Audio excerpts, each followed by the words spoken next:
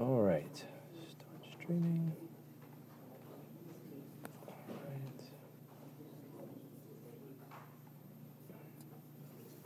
All right. All right, let's get going here. All right. Go live. One second. Go live. All right. Sorry about that. I'm doing sound guy too today. Hold on. All right. I'm going to ask you to turn in your Bibles to Psalm 147. You should be in the neighborhood. And let's have a word of prayer. Lord, thank you, Lord, for this blessed old book we hold in our hands. Help us to be better fit to contend for it and to understand it and really appreciate it ourselves. So if we could start with love more of ourselves of this book, then, Lord, the rest of the things would take care of itself. So help us to love it more, Lord. You said, if a man love me, he will keep my words. May they be so precious to us that someone else would be drawn to them. In Jesus' name we pray. Amen. So we had said that we believe the King James Bible is the inspired, inerrant, and preserved words of the living God.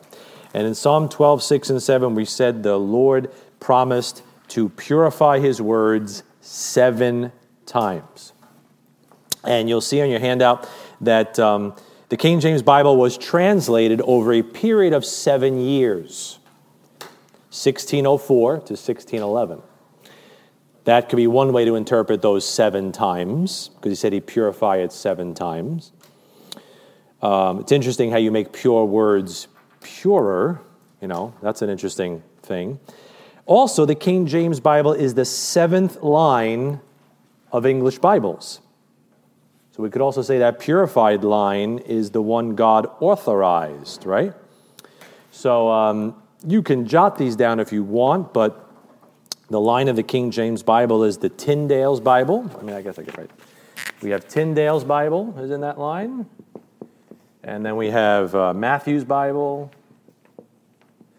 And then we have Coverdale's Bible. And then the Great Bible. And then the Geneva Bible that the Pilgrims took over with them, Bishop's Bible, and then the King James Bible. 1, 2, 3, 4, 5, 6, 7. So that's another way to consider the 7 times that he purified his word, because there's 7 English Bibles in the line that God authorized. He said he purified 7 times. He translates it over a period of 7 years, 1604 to 1611. Those are 7 times. And he's the 7th line of English Bibles. Tyndale, I know my handwriting's atrocious. Tyndale, Matthew, Coverdale, the Great Bible, the Geneva Bible, Bishop's Bible, and then your King James Bible. King James Bible is also called the Authorized Version, right? It's also called the Authorized Version. Now I have your notes in front of me so I could give you the cheat sheet, right? Psalm 147, verse 19.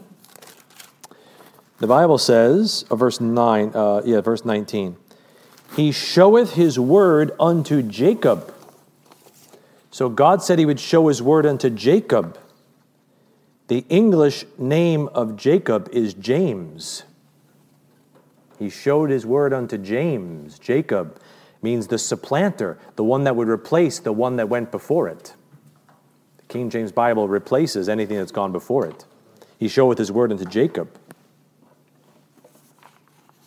Proverbs 16:10. Again, you could turn to these if you want. If not, I'm just going to read it. Proverbs 16:10 says, a divine sentence is in the lips of a king. Right? Do you have the words of a king? He showed his word unto James. A divine sentence is in the lips of a king. King James Bible. Not by accident. And Ecclesiastes 8:4 says, where the word of a king is, there is power. Is your Bible the word of a king? Amen. The Message, Good News for Modern Man, NIV, like all these things. I got the word of a king. And that's where the power is. And we're developing a simple way to recall and explain the importance of the KJB, of the King James Bible, with the letters KJB. It helps me remember it, and I'm hoping it will help you remember it as a type of mnemonic device. So K, we said, was for kept. We need to remember first that God promised to keep his words. If he promised to keep his words, where are they? If you think it's the Message, then let's look at it. If you think it's the New King James, let's look at it. But one Bible must be the Bible, or God is a liar. We're going to contend that it's the King James Bible. That's the one he promised to keep. And then J is for Jesus. And I'll explain what that means. That God's word, the one he kept, the one that has his hand upon it, will magnify and exalt Jesus Christ the highest. So my question is, which Bible does that the best? Which Bible presents Jesus Christ the best? Now look at John chapter 5. Do you think that the Father loves the Son? Amen? Of course. Let's just look at how the Father feels about the Son. John 5:17-23. But Jesus answered them, my Father worketh hitherto, and I work. Therefore the Jews sought the more to kill him, because he not only had broken the Sabbath, but had said also that God was his Father, making himself equal with God. Then answered Jesus and said unto them, verily, verily, I say unto you, the Son can do nothing of himself, but what he seeth the Father do. For what things soever he doeth, these also doeth the Son likewise. For the Father loveth the Son, and showeth him all things that himself doeth, and he will show him greater works than these, that ye may marvel. For as the Father raiseth up the dead, and quickeneth them, even so the Son quickeneth whom he will. For the Father judgeth no man, but hath committed all judgment unto the Son. All men should honor the Son, even as they honor the Father. So God thinks very highly of his Son, right? God thinks very highly of his Son. In fact, he thinks so highly of his Son that he bookends his ministry. His earthly ministry is bookended by the same statement. This is my beloved Son, in whom I am well pleased. He says it in Matthew 3, before he'd done any work at his baptism, and he says it in Matthew 17, when they take him up on the mountain at the end of his ministry. God bookends his ministry by saying, I am pleased with my Son. I exalt my Son. I magnify my Son. I love my Son. So, if Jesus Christ is to have the preeminence in all things in the church, shouldn't he be preeminent in the Bible believed by his church and used by his church and read by his church?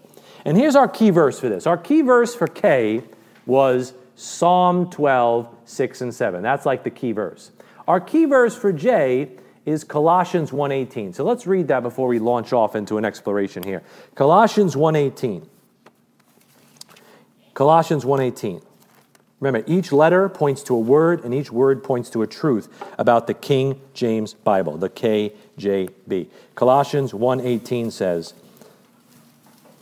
and he is the head of the body, the church, who is the beginning, the firstborn from the dead, that in all things he might have the preeminence.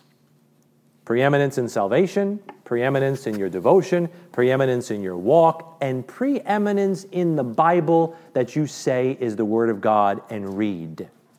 I want the Bible that holds Jesus Christ up the highest, because that's going to be the one that God kept, because he loves his Son. He wouldn't smear the character of his Son in any way. So we're going to go through a bunch of tests. We're going to look at 5 things. We could look at 500 things. And those little pamphlets I gave you that have like Let's Compare Bibles in them, and I have some more to give you next month, they kind of take it, and if you want to explore it and chase every rabbit trail, you could chase some of these things down and put some of these notes in your Bible and have them at your hands. We have more of them if you want to take them and give them to people. But I'm going to look at 5 things about Jesus Christ that the new Bibles smear and the King James Bible holds the clearest. Number 1. Jesus Christ is God manifest in the flesh. Right? Let's look at that. Let's go to 1 Timothy chapter 3, verse number 16. And I need my NIV guy and my ESV guy to find that verse in their so-called Bibles. 1 Timothy 3:16. Right? You might know this verse already, but let's just look at it.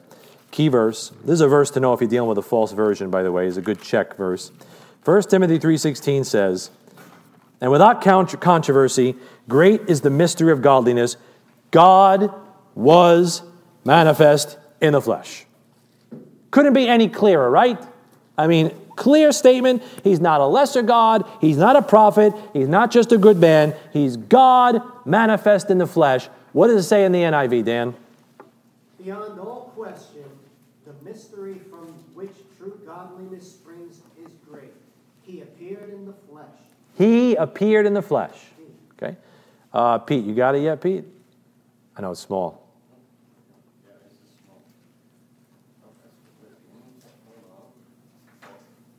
One page is like 4 books. I know. Here we go. 1 Timothy 3:16. Yes, sir. All right.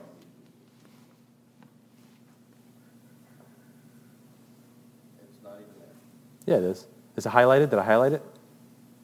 Oh, okay.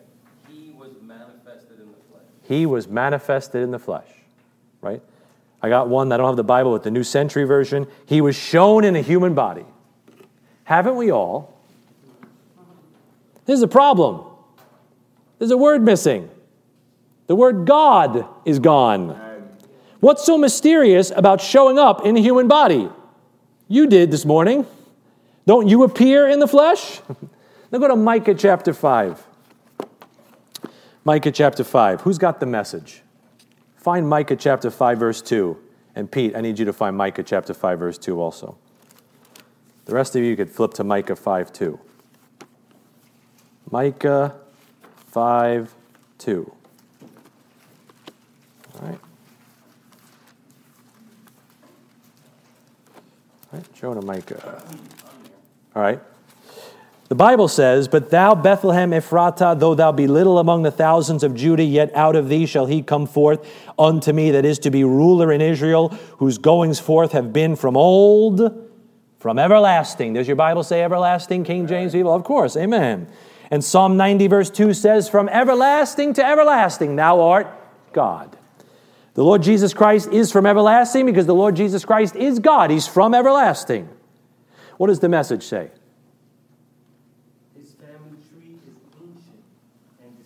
His family tree is ancient and distinguished, like Aristotle, Caesar, and Alexander the Great. A lot of people have distinguished family trees. Jesus Christ is from everlasting. Let's all turn to Philippians 2. I'm sorry, Pete. I want you to go to Philippians 2. I'm sorry. I turned you to the ESV. But you turn to Philippians 2. And let's turn to Philippians 2, verse 5 and 6. Philippians 2, 5 and 6. Okay, Philippians 2, 5 and 6. Let's read it in our King James Bible, and then Pete will read it in the ESV. All right. Let this mind be in you, which was also in Christ Jesus, who being in the form of God, thought it not robbery to be equal with God.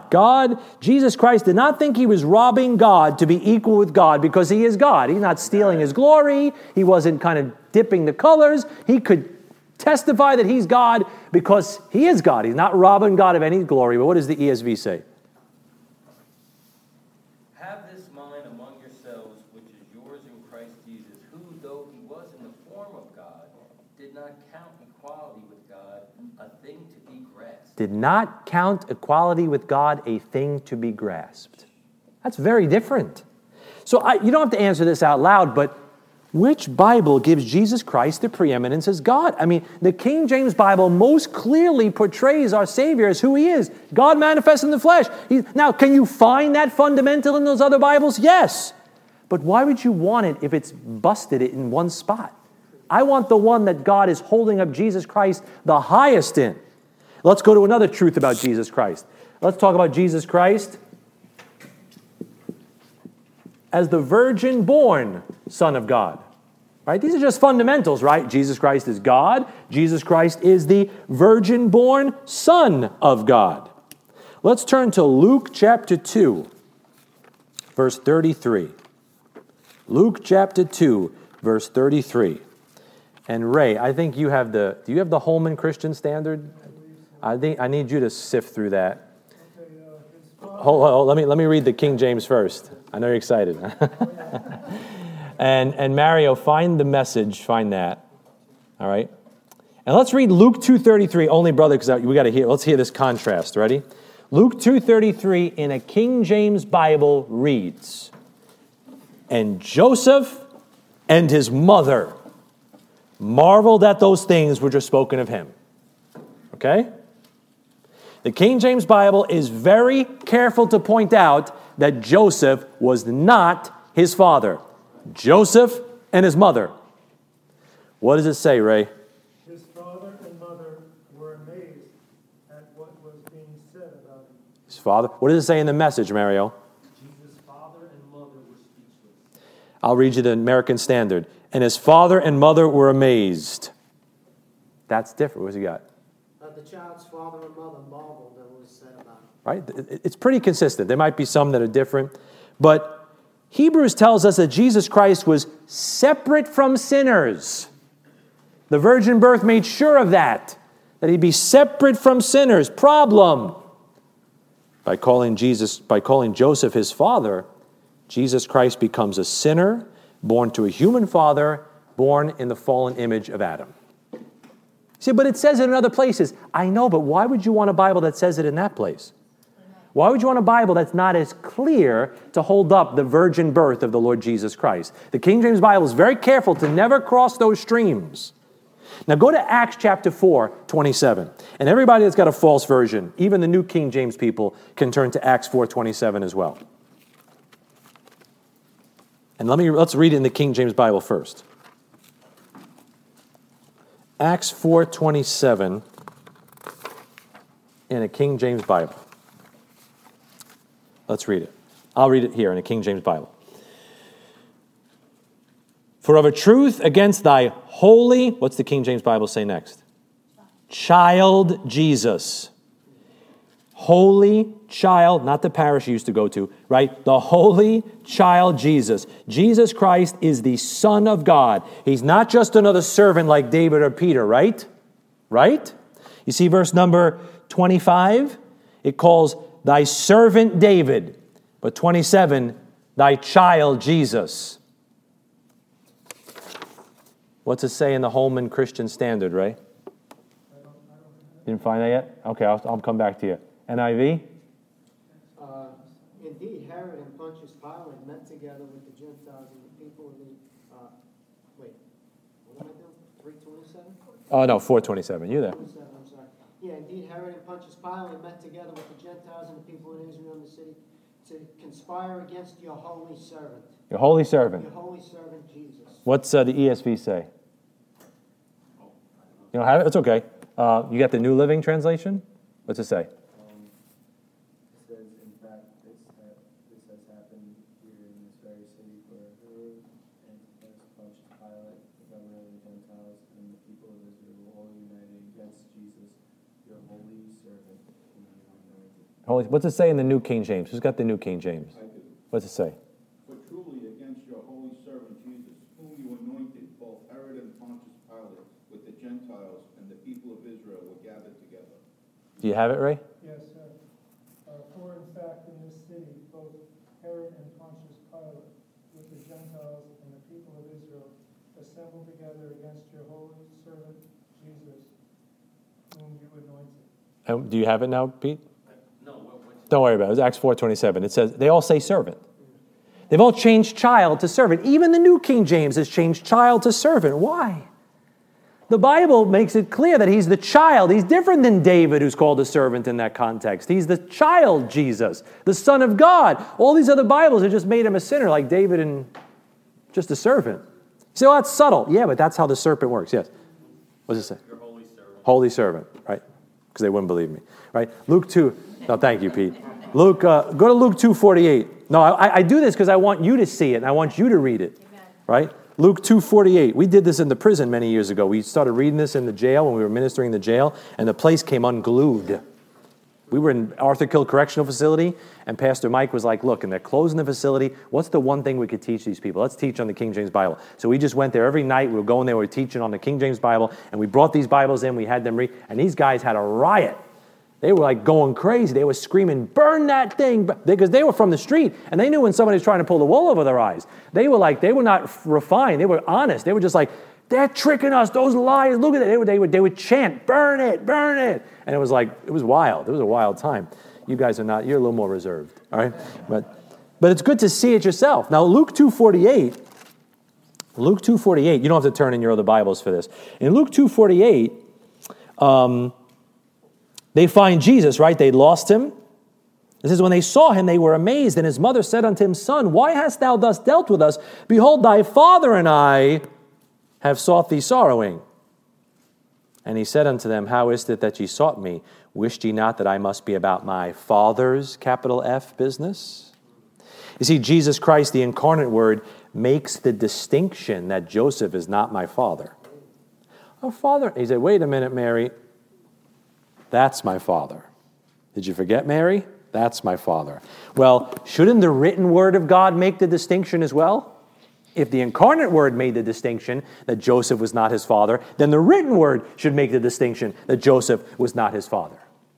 And in Genesis 3:15, we don't have to flip there, but that is the first messianic prophecy in your Bible.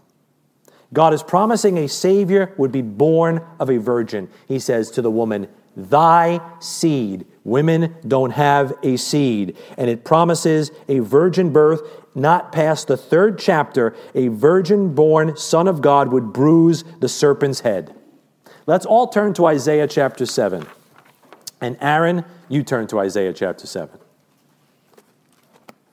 Verse 14. Isaiah 7:14. Oh, I have it with me too. Is it? Do I have it? Oh, I don't have it. Isaiah 7:14. What's the sign? Therefore the Lord himself shall give you a sign. Behold, a virgin shall conceive. That's the miracle, right? Revised Standard Version. Behold, a young woman shall conceive. What's it say in your Revised English Bible, Aaron? Because you do, the Lord of his own accord will give you a sign. It is this: a young woman is with child, and she will give birth to a son and call him Emmanuel. How is that a miracle, that a young woman's with child? How is that a miracle that a young maiden's with child? I got the New World Translation. They say the maiden herself will actually become pregnant. These versions are lining up with the Jehovah's Witnesses that are trying to tear Jesus Christ down. Where is the miracle in a woman becoming pregnant?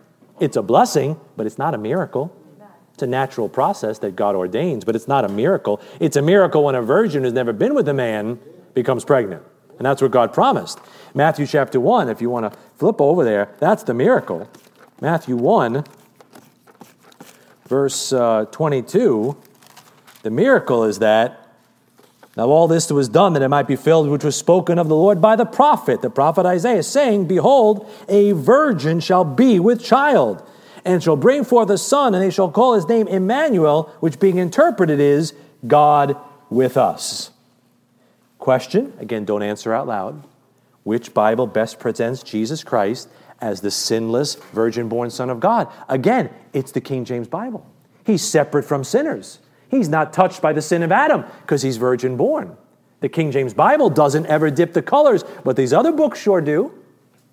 Number 3. Again, I just got 5. Number 3. Jesus washes us through his blood, right? His blood is important, right? Jesus is the Savior whose blood can wash away your sin. Hallelujah. Let's all turn to Acts 20:28. Important verse, Acts 20:28. Again, I'm just exploring 5 of these with you. You could explore a lot more. Acts 20:28. Acts 20:28. Take heed, therefore, unto yourselves and to all the flock over the which the Holy Ghost hath made you overseers, to feed the church of God, which he hath purchased with his own blood. What can wash away my sin? Nothing but the blood of Jesus. Whose blood is Jesus' blood? God's blood. That was God's blood that ran in Emmanuel's veins. God with us. You say, how'd that happen? I don't know. When you figure it out, let me know. But God took on blood, flesh and blood.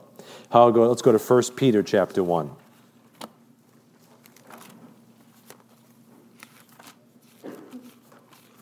1 Peter 1. 1 Peter 1, 18. 1 Peter 1, 18. For as much as ye know that you were not redeemed with corruptible things as silver and gold from your vain conversation received by tradition from your fathers, but with the precious blood of Christ, as of a lamb without blemish and without spot. Nothing can for sin atone, nothing but the blood of Jesus. It's God blood, it's precious blood. Because it's the only one that could do the job. I mean, how much money has been spent on a vaccine for COVID? I mean, billions and billions of dollars to supposedly save your short physical life, and it doesn't even work. The Fauci ouchie, it doesn't even work. I mean, it works a little bit, sometimes sort of. I don't know. I'm going on YouTube, so I don't want to have my channel taken down. But, that lollipop, seems like it's doing a lot more harm than good. That's right. And they keep pushing it. How much talk about it? You get the thing yet? You get the Fauci ouchie yet? You get the jab yet? You get the shot yet? You get your boost? There's all this talk about it. Hebrews 9:22 says, without shedding of blood, there is no remission. The blood of Jesus Christ saves your eternal life. People go crazy about a shot that might save your short physical life. That's maybe another 10, 20, 30 years. The blood of Jesus Christ saves your eternal life. Amen. Let's look at Colossians 1:14. And as we turn to Colossians 1:14, I need Danny and Ray and Pete to find Colossians 1:14 in their so-called Bibles. Colossians 1:14. Let's read it in the King James Bible, and then we'll hear from the guys, or from our readers in the other Bibles. Colossians is in the Bible, right? New Testament. There we go. It says, in whom we have redemption. What does your King James Bible say? Through his blood. The blood is everything. All right? We preach the blood. We sing about the blood. It's a bloody book. It's a bloody faith. It's a slaughterhouse religion. What Bible have you read? Those Jews had blood-stained sand all around that altar. We have a blood-stained book that we hold in our hands. And we preach a bloody gospel about a Savior who shed blood. We don't have an unbloody letting of Calvary every Sunday, like so-called churches do. We'll have an unbloody sacrifice. That's a paradox. That's like jumbo shrimp. Unbloody Calvary? Right? That cross was stained with Emmanuel's blood. That floor was stained with Jesus Christ's blood. That thing went down into the earth, and that blood cried to the ground, that speaketh better things than that of Abel, whose blood cried to God from the ground. It's the blood. NIV. In whom we have redemption, the forgiveness of sin. Ray? We have redemption, the forgiveness of sins in him. Pete? In whom we have redemption, the forgiveness of sin. In every verse, the blood is gone. The blood is gone. Now, everybody talked about that vaccine. You get the shot yet? You get the shot yet? You get the shot yet? Commercials, advertisements, doctors pushing it, people trying to give you a free burger at Shake Shack if you get the shot, all this crazy stuff to get the shot because they thought it was a lifesaver or there are other nefarious agendas, whatever it was. Don't you think God, His Spirit, and His people would make mention of the blood every chance they got? Right? Why would you take the blood out if that's the life-saving element that God has to give you? I'm going to give you a reason why they might take it out. Let's all go to Revelation 12. Amen. Revelation 12.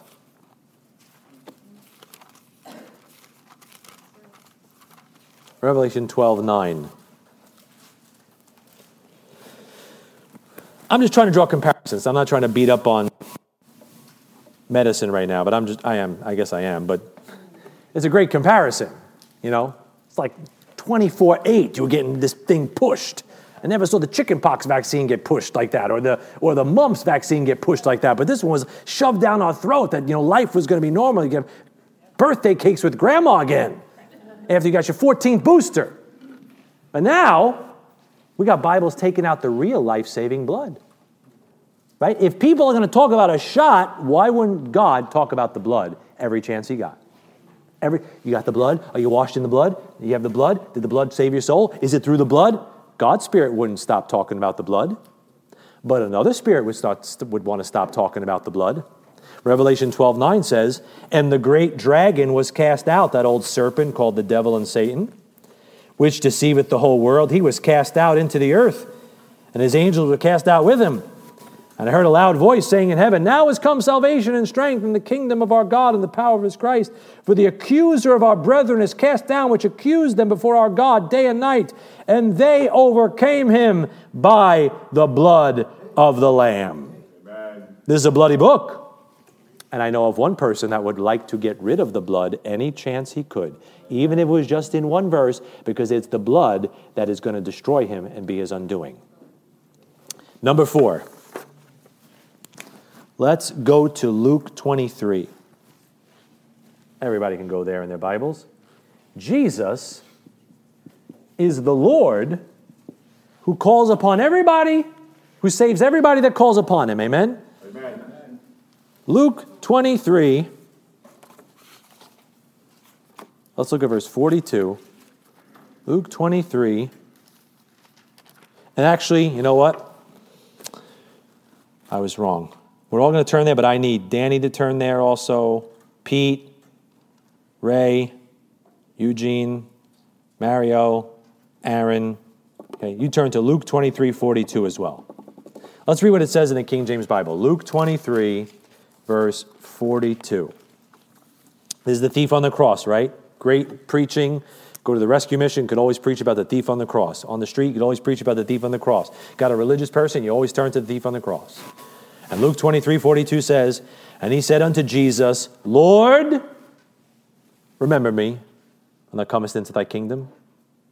And Jesus said unto him, verily I say unto thee, today shalt thou be with me in paradise. Amen. Notice how the thief called upon Jesus Christ. And look at the Lord's response, paradise. Romans 10:9 and 10 are very famous verses. Verse 13. Is that me ringing?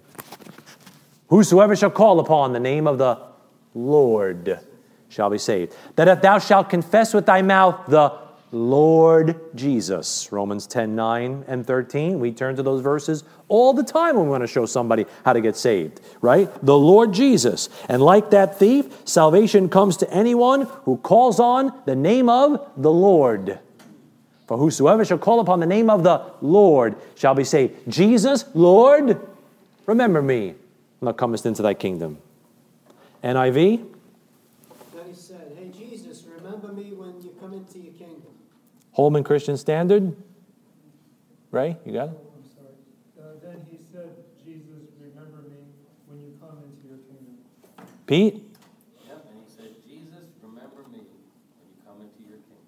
Eugene? Jesus, remember me when you come into your kingdom. Mario? Then he said, Jesus, remember me when you enter your kingdom. Aaron? And he said, Jesus, remember me when you come to your throne. The Lord is gone. Lord is gone. They changed the name and the identity of the one you called upon to get saved. Because the Savior's name is the Lord Jesus Christ. His name is a Trinity. Lord points to the Father, Jesus points to the Son, and Christ points to the Spirit. Christ is the heavenly title, the anointed one. But Satan has a Christ too. Jesus is his earthly name. It's the name of a man. But we've got our own Jesus in the congregation too. Lord is his power and his authority. That's who Jesus Christ really is. He is Lord. And in Ephesians chapter 4 it says, there is one Lord. As far as God's people are concerned, there is one Lord, and his designation as Lord has to do with his deity and his authority. That's what you're calling upon. The one who's got power over death, the one that could save your soul from death. Why would God's word detract from Jesus Christ's authority to save your soul? Why would you just turn it to, hey, Jesus, hook a brother up? Right? Except Jesus, Lord, he recognized there was something different about this man dying on that cross. He wasn't an ordinary man, Jesus. He was Jesus, the Lord, dying on that cross. You know, in 1911, there was something called the Triangle Shirtwaist Factory fire in New York City. It is the deadliest industrial disaster in the history of New York City and one of the deadliest in U.S. history. This fire caused the deaths of 146 garment workers, 123 women, and 23 men. The owners locked the doors and stairwells. They removed and blocked the way of escape. That's why so many people perished. Question, could these versions be doing the same thing? Blocking the way of escape? Taking out the blood, changing him from Jesus Lord to just Jesus, and just diluting the gospel so that souls perish? Let's go to Philippians 2, verse 10. Philippians 2:10.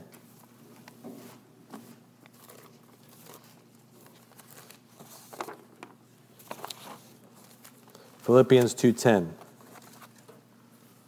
The Bible says that at the name of Jesus, every knee should bow, of things in heaven and things in earth and things under the earth, and that every tongue should confess that Jesus Christ is Lord, to the glory of God the Father. Every knee's going to bow. Even Satan's going to bow and confess that Jesus Christ is Lord. Who would have a problem with confessing Jesus as Lord? Not you. Hopefully not me. Not the Spirit of God. The Bible says no man can say that Jesus is the Lord but by the Holy Ghost, 1 Corinthians 12:3. The Holy Spirit wants you to confess him as Lord, wants you to call upon him as Lord. But there's another spirit that doesn't like the fact that Jesus is Lord and knows his day is coming. And if he can find a way to kind of remove it, he'll try to get it out of your Bible. Please, folks, don't be so gullible. Don't be so stupid. You're up against the most nefarious creature in the universe.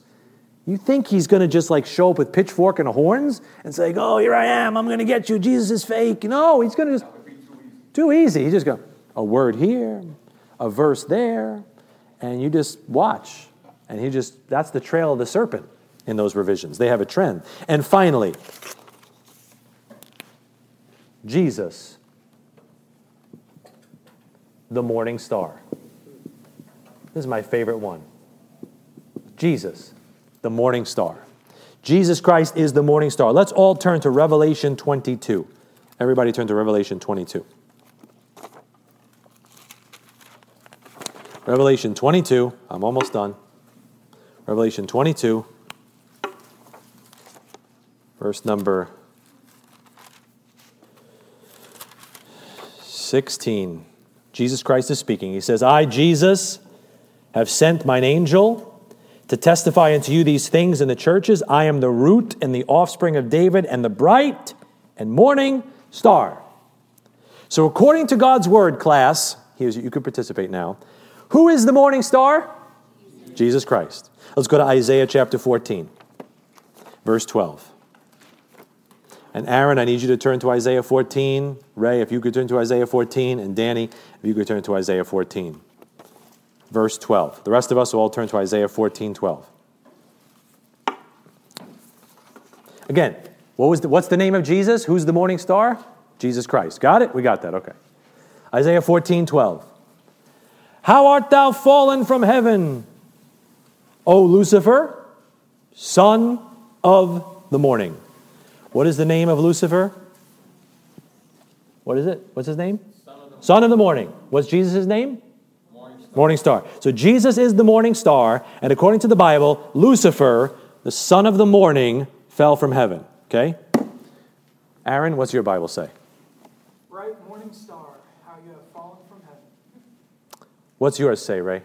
Shining morning star, how have you fallen from heaven, you destroyer of nations. Danny? Oh, I'm sorry, Ray. Thank you, Ray. Danny, what about you? How you have fallen from heaven, morning star, son of the dawn. Who fell from heaven in these Bibles? The morning star fell from heaven. But Revelation tells me that Jesus is the morning star. Do you really want a version that attributes the same title to Lucifer and Jesus Christ? That for me right there settles it all. When I saw that years ago, I was like, I'm done. No way. I ain't touching that thing. I don't want a book that even for whatever reason, whatever manuscripts, whatever explanation you have, calls Jesus and Lucifer the same thing. Then to read about Mormons who think Jesus and Lucifer are brothers. Interesting, right? Let's look at Isaiah 14:13. Would you really buy a Bible that aligns God with the devil? You just think about that. Well, it's just a word. What if I wrote a book and I called your father Hitler? Right? I just thought I'd call him Hitler. You'd be like, oh, I don't want, that's an offense. Yeah, it's an offense. And people will get on me like, oh, don't be so hard on the King James Bible. You know what? I'm offended at your Bible. I'm offended that you have a Bible that calls my Savior and the devil the same name. I'm offended.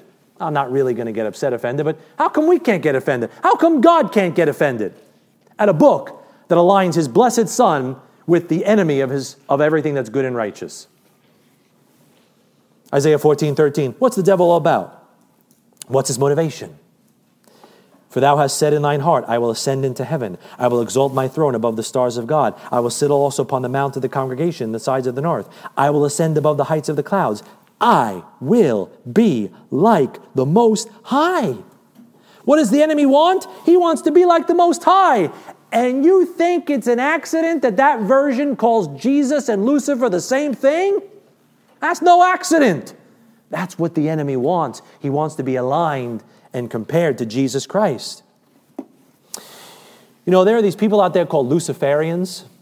Not Rastafarians, they grow their hair long. But Luciferians, right? They worship Lucifer, right? And Lucifer is seen as the hero in their system, not the villain.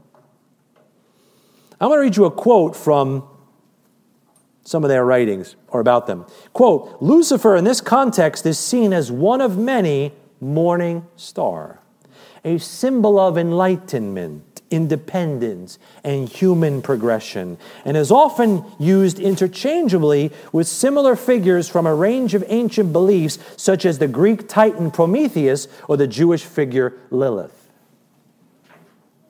According to Helena Blavatsky, who was a great proponent of this in the late 19th century, she wrote a theosophical glossary. She was a big stalwart of the New Age movement, a really big foundational, proponent of New Ageism. And Madame Blavatsky, as she's often called, writes, quote, the Christian Savior is made to say of himself in Revelation 22, I am the bright morning star, or Lucifer. The Christians, without suspecting the real meaning, greeted the morning star, Venus, Lucifer. The Trinity was in truth composed of the Son, the Father, Venus, the Holy Ghost, and Lucifer as Christ, the bright and morning star. The verbum, the Word, and Lucifer are one. You want a Bible that lines up with that trash? Have at it. Dr. Frank Logson was the co-founder of the New American Standard Version. He was on the committee, and he said, as people began confronting Dr. Logson on some of the serious omissions in the New American Standard, which was a very popular Bible in America, he re-examined the evidence, and this was his verdict, quote, I must, under God, denounce every attachment to the New American Standard Version. I'm afraid I'm in trouble with the Lord. I wrote the format. I wrote the preface. I'm in trouble. It's wrong, terribly wrong. It's frighteningly wrong. The deletions are absolutely frightening. There are so many. Are we so naive that we do not suspect satanic deception in all of this? What does 2 Corinthians 2 say, if you want to flip there? 2 Corinthians 2 says this. 2 Corinthians 2:11 says, 2 Corinthians 2:11 says, lest Satan should get an advantage of us, for we are not ignorant of his devices. You're in a war, and to defeat your enemy, your target is their communication. Don't be ignorant of his devices. He's after the word. Let's finish in Genesis 3. I'm just going to read this and then we'll close. Genesis 3, verse 1. Notice this little outline here in Genesis 3:1. How's the approach? What are his devices? How does he move? What is the trail of the serpent? How does he deal with the Bible? Genesis 3:1. Now the serpent was more subtle. Notice the approach is subtle. It's thin, it's sly, it's refined, it's deceitful, it's not obvious, and it's not detectable. That's the approach. It ain't whole chapters getting changed. Word here, phrase there, here a little, there a little. He says, and he said unto the woman, yea, hath God said. The approach is subtle and the attack is Scripture. He's after what God said. Not after the message, not after the meaning, not after what you think about him. He attacks the Scripture. He attacks what God said. That's his angle. Verse 4. And the serpent said unto the woman, ye shall not surely die. You know, 80% of what he said is God's word, and only 20% is wrong. He just slips that one little word not in. So the approach is subtle, the attack is Scripture, and the adjustments are small. It's just a word here or a word there. Because he doesn't want to be detected. He wants to remain covert. Like he's not going to charge in and just say, Jesus is the devil. He's just going to move a little word here or there. Genesis 3:5. For God doth know that in the day thereof, then your eyes shall be opened, and ye shall be as gods, knowing good and evil. The approach is subtle, the attack is Scripture, the adjustments are small, and the aim is subversive. It is to erode the foundation of who Jesus Christ really is, to lift you up and to pull him down, to make you as gods and to make him less of the God that he is. Ephesians 3 says that unto Jesus Christ be glory in the church, right? We're supposed to bring our church, any church, the church universal and the church local. We have one mission. Our mission is to bring glory to our Savior, Jesus Christ, to make him great, to make him famous, to make him just altogether lovely, to show the world and each other how glorious he is. Question, does your Bible bring Jesus Christ the glory he rightfully deserves? As God, as virgin born, as the one whose blood has the power to save, as Lord Almighty, as the morning star? Or does it dip it anywhere? If it dips it anywhere, it isn't the Bible God approves of. Amen. Dr. Frank Logson, who made those statements about the New American Standard, said this, quote, you can say the authorized version is absolutely correct. How correct? 100% correct. If you must stand against everyone else, stand. And if you've got to be the only person holding on to the truth, be the only person holding on to the truth. Even among the so-called brethren, be the only one holding on to the truth. So we're going to close there. I'm going to ask you for next month to review your notes, maybe review those handouts. I'm even going to send you a documentary called A Lamp in the Dark, which is a great documentary about the untold history of your Bible, if you want to check that out. Next time we'll get into the manuscripts and stuff like that. And thank you so much for being here, your attention, and coming out this morning as a blessing. And everybody who brought food, thank you so much. Lord, thank you so much for this day, for these dear folks. I pray, Lord, we'd receive this information, Lord, with the right spirit. Help us to stay humble. Help us to be gracious. But help us, Lord, if we must stand against everyone else, help us to stand for your book, the King James Bible. In Jesus' name we pray. Amen. Amen.